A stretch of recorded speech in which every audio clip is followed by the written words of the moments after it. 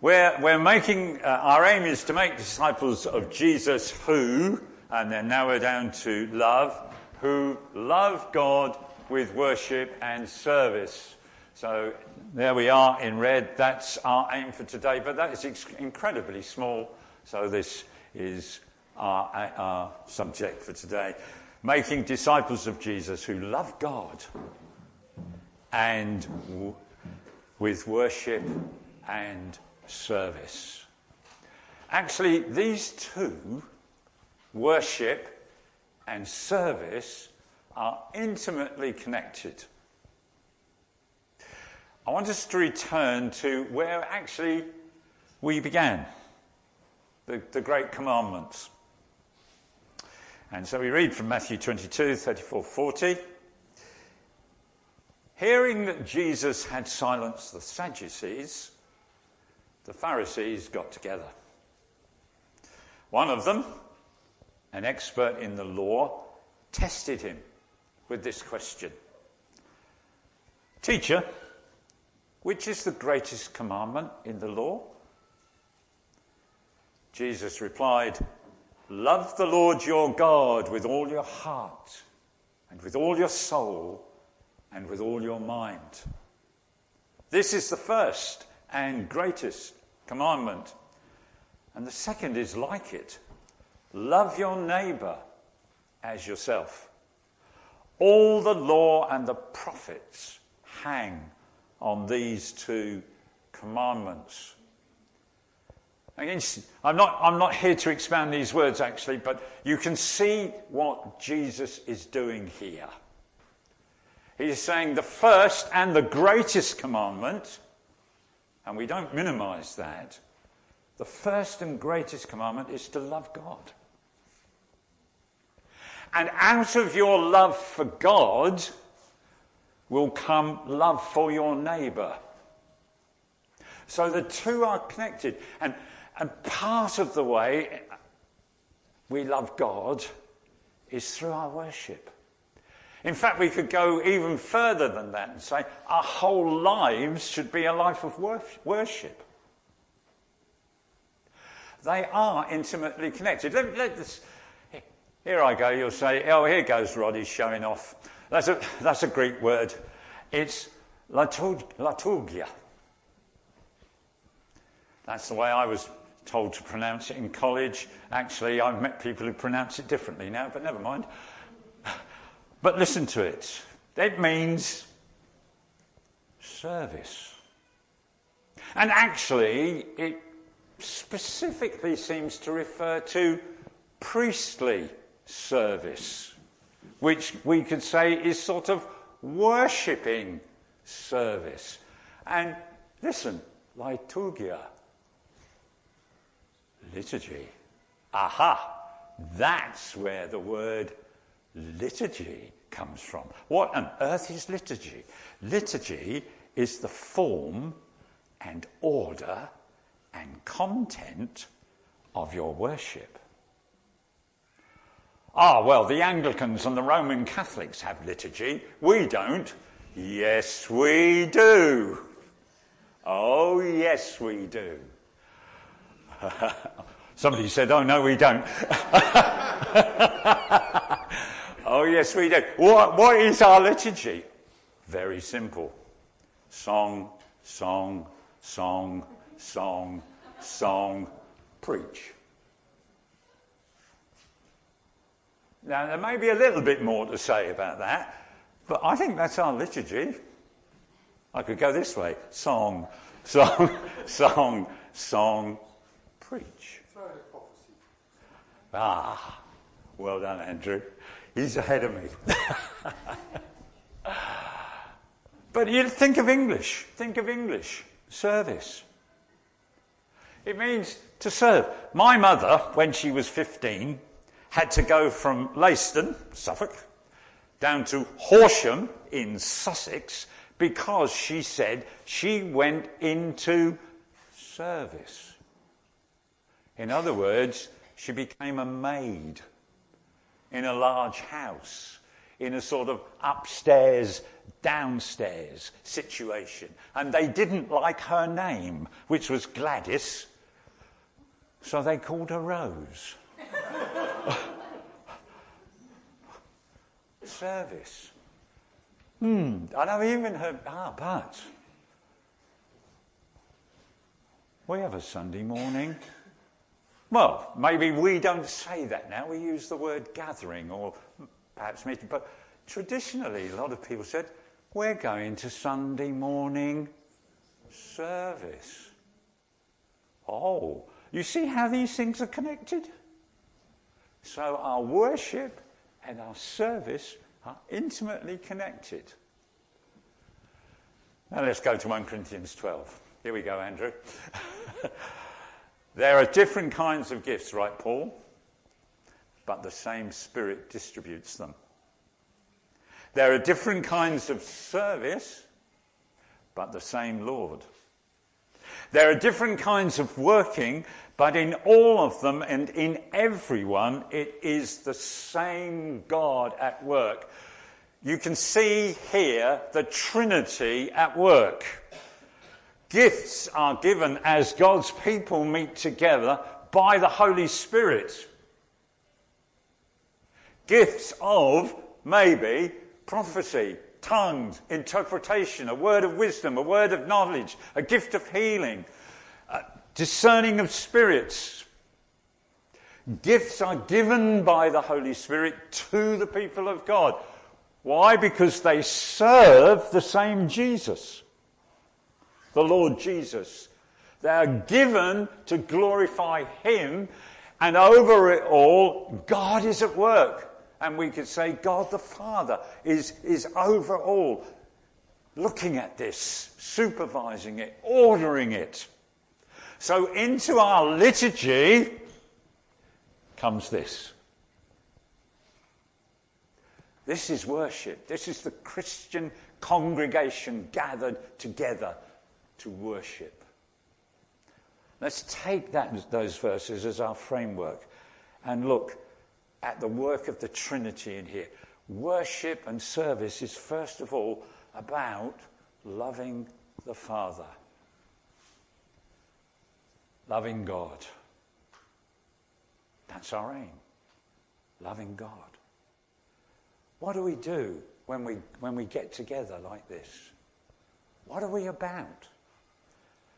We're here to acknowledge who God is. He is great. He is mighty. He is powerful. He is awesome. He is holy. He is magnificent. He's amazing, wonderful, fantastic. This is our God. He is our Father. This is who he is. He is righteous. This is God. We acknowledge who God is. We don't just come to be together. As we sing, as we participate, we're acknowledging who God is. We celebrate his goodness, his grace to us.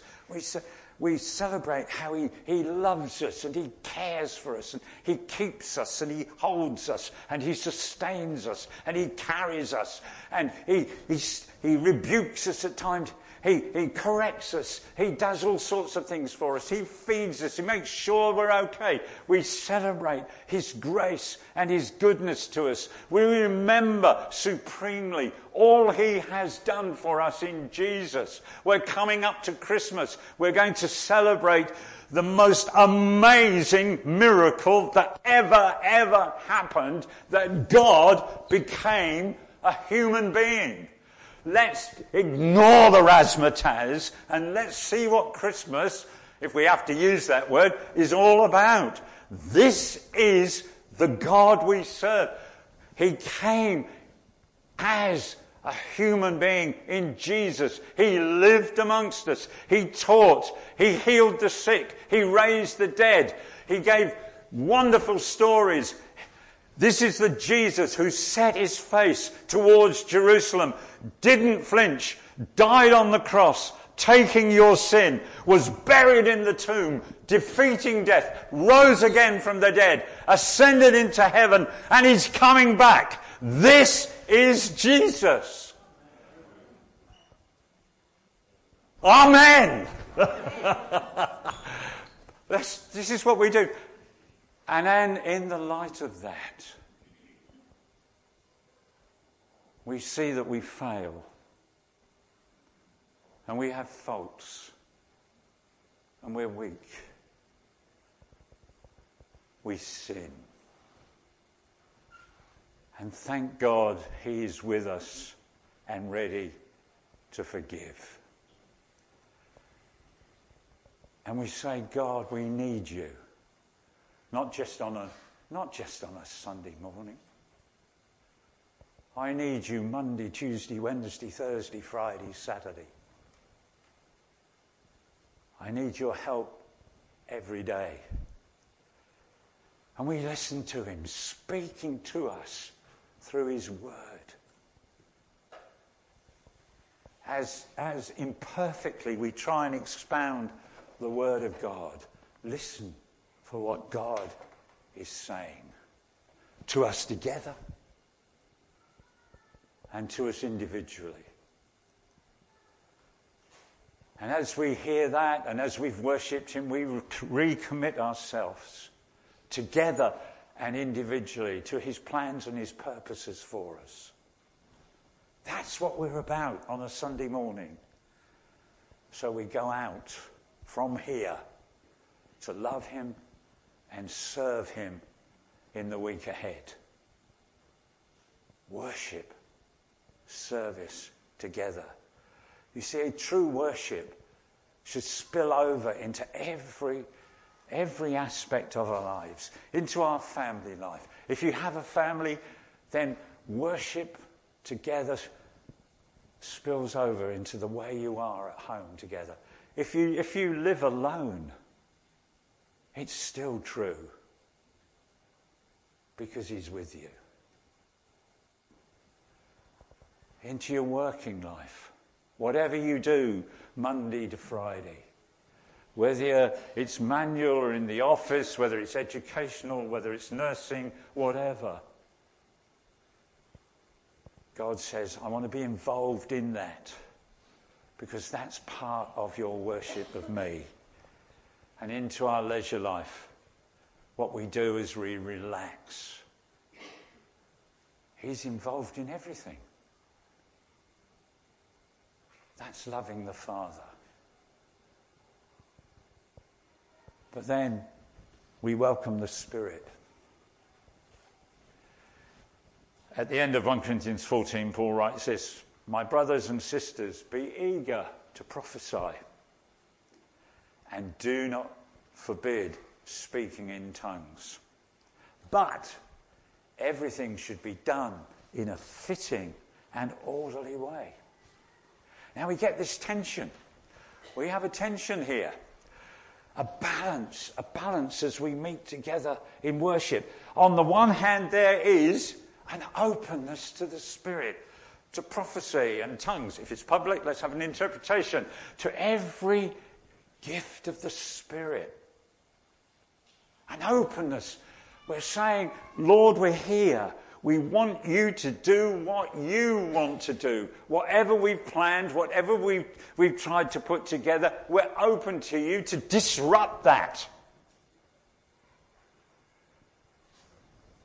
But on the other hand, we need for things to be done in an orderly and fitting way. Our liturgy. Because that's what it is, our order of worship. So we have that balance. Oh, it's tough. I can speak to the worship leaders here. Isn't it annoying when you've picked songs and then the meeting goes all over the place and the songs you picked either don't fit or you haven't got time for them? And you think, I spent all that time preparing this and yet the Holy Spirit's disrupted it. I've been there, done it. So yeah, I know. And you say, I want to be open. But I am a bit upset about it. It doesn't matter, does it? But what if you're preaching? I remember once we had, not here, I remember once we had such a flow of the prophetic word. We began at 10:30, which seems to be the sacred time. And and the prophecies kept coming and coming. And I looked at my watch and I was preaching, and it got to 20 to 12, quarter to 12. And then the host said, well, come on, Rod, and preach. And I got up and said, no, I'm not. Because God had said so much. And to be honest, what I was going to say ran counter, not against, but differently to what God had said. Because the Holy Spirit had disrupted everything. But, I tell you, we heard God. And was I upset? No, not really. I'd enjoyed the study. That's in our worship together. But we need that balance, don't we? As we're out there to serve him. We need to be open. We need to know what the Holy Spirit tells us to do. We need to be open to that as a church. As we pursue a building, we need God to say to us what he wants us to do with it. And how we are to serve him in this place. So do we as personally. We need to know that we're doing what the Holy Spirit wants. Because if it's our idea, it may be a good idea, a wonderful idea, fantastic idea, but if God's not in it, we're ultimately not going to see the kingdom grow. And there's the other aspect. We need to know when to stop. Do you know, Christians are ever so good at starting things, but we're much harder at stopping things. In our first church, there was a group of people, they were in their 60s and 70s, who met together once a month on a Thursday evening. They called themselves the Fellowship Meeting. Who is this group of people? Because they didn't come on a Sunday.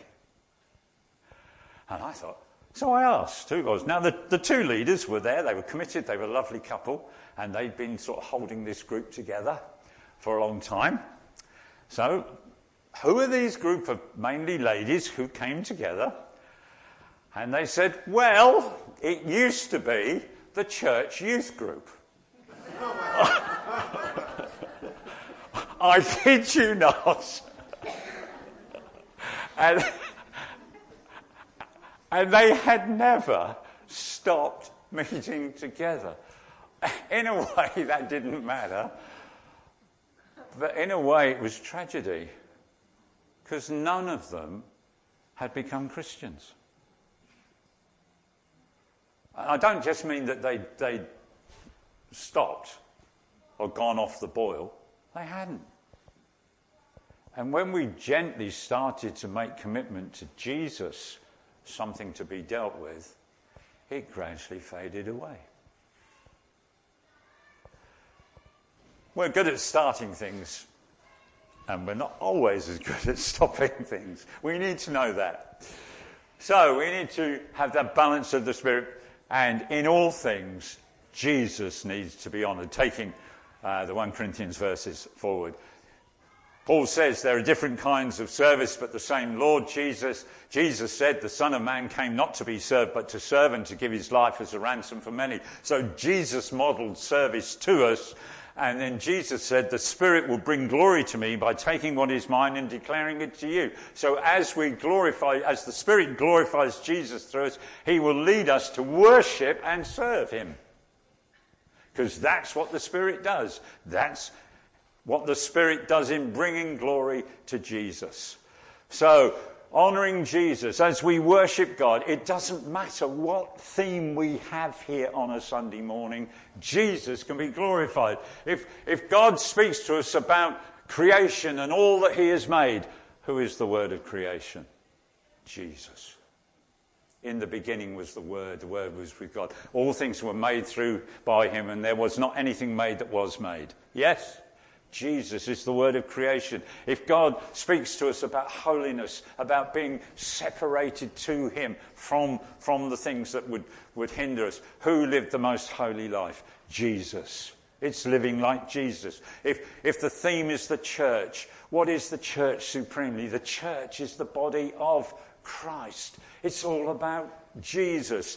If we talk about the end times, who's coming again? Jesus. It's all about him. If we talk about obedience, Jesus was obedient to death on a cross. He is our example of obedience. If the theme is about repentance and belief, preaching the good news, it's Jesus who came to save. He's the centre of that. If it's about being filled with the Spirit, it's so that Jesus can be more glorified. Ultimately, it's all about Jesus. That's what the Spirit does. And the Father is satisfied with that. That's our worship. Jesus said, I am the Alpha, the Omega, the beginning, the end. It's all about him. He is the pioneer and the perfecter, or old language, the author and finisher of our faith. And out there serving God, we want Jesus to be glorified out there. That's ultimately what we want. For Jesus to be glorified. House groups? Yes, let's rejoice in all our house groups do. But what's the ultimate aim? That Jesus is glorified. Social events? That Jesus is glorified. Outreach events? Beckles switch on? That Jesus gets the glory. Community work, as that arises, we believe God will lead us into that, so that Jesus is glorified. And whatever else, that he is seen as the beginning, the middle, the end of all we do. It's about him, because he's worthy. He loved you so much. He loved the church so much that he gave himself for us. So, future life, present life, now. We want to be disciples, not just make disciples, but I would say we want to be disciples now who love God with worship and service. They're intimately connected. Let's love the Father with all our heart, with all our soul, with all our mind, with all our strength. Let's individually, during the week, as we come together, saying, I'm not coming here to get, first of all, but I'm coming to give to him, and to give to my brothers and sisters. I want to love you, God, and I don't want to hold back. I don't care if people think I'm stupid, because I want to worship you with all of my heart. And let's welcome the Spirit. As we're together and as we move out into our community, our family, our work life, our leisure life, whatever, let's welcome the Spirit. We welcome you with praise. We welcome you with praise. Almighty Son of God, be welcome in this place. Let your fire fall. We sang that this morning. Did it happen? Supposing it happened. Can we cope with disruption? Holy disruption.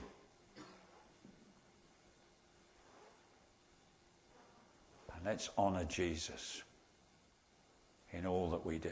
We're going to break bread. Here is the place where we can find forgiveness and restoration.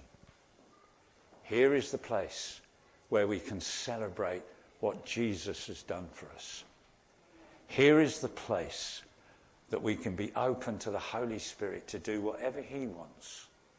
As we break bread, let's pray that Jesus is honoured supremely, because he's done it all.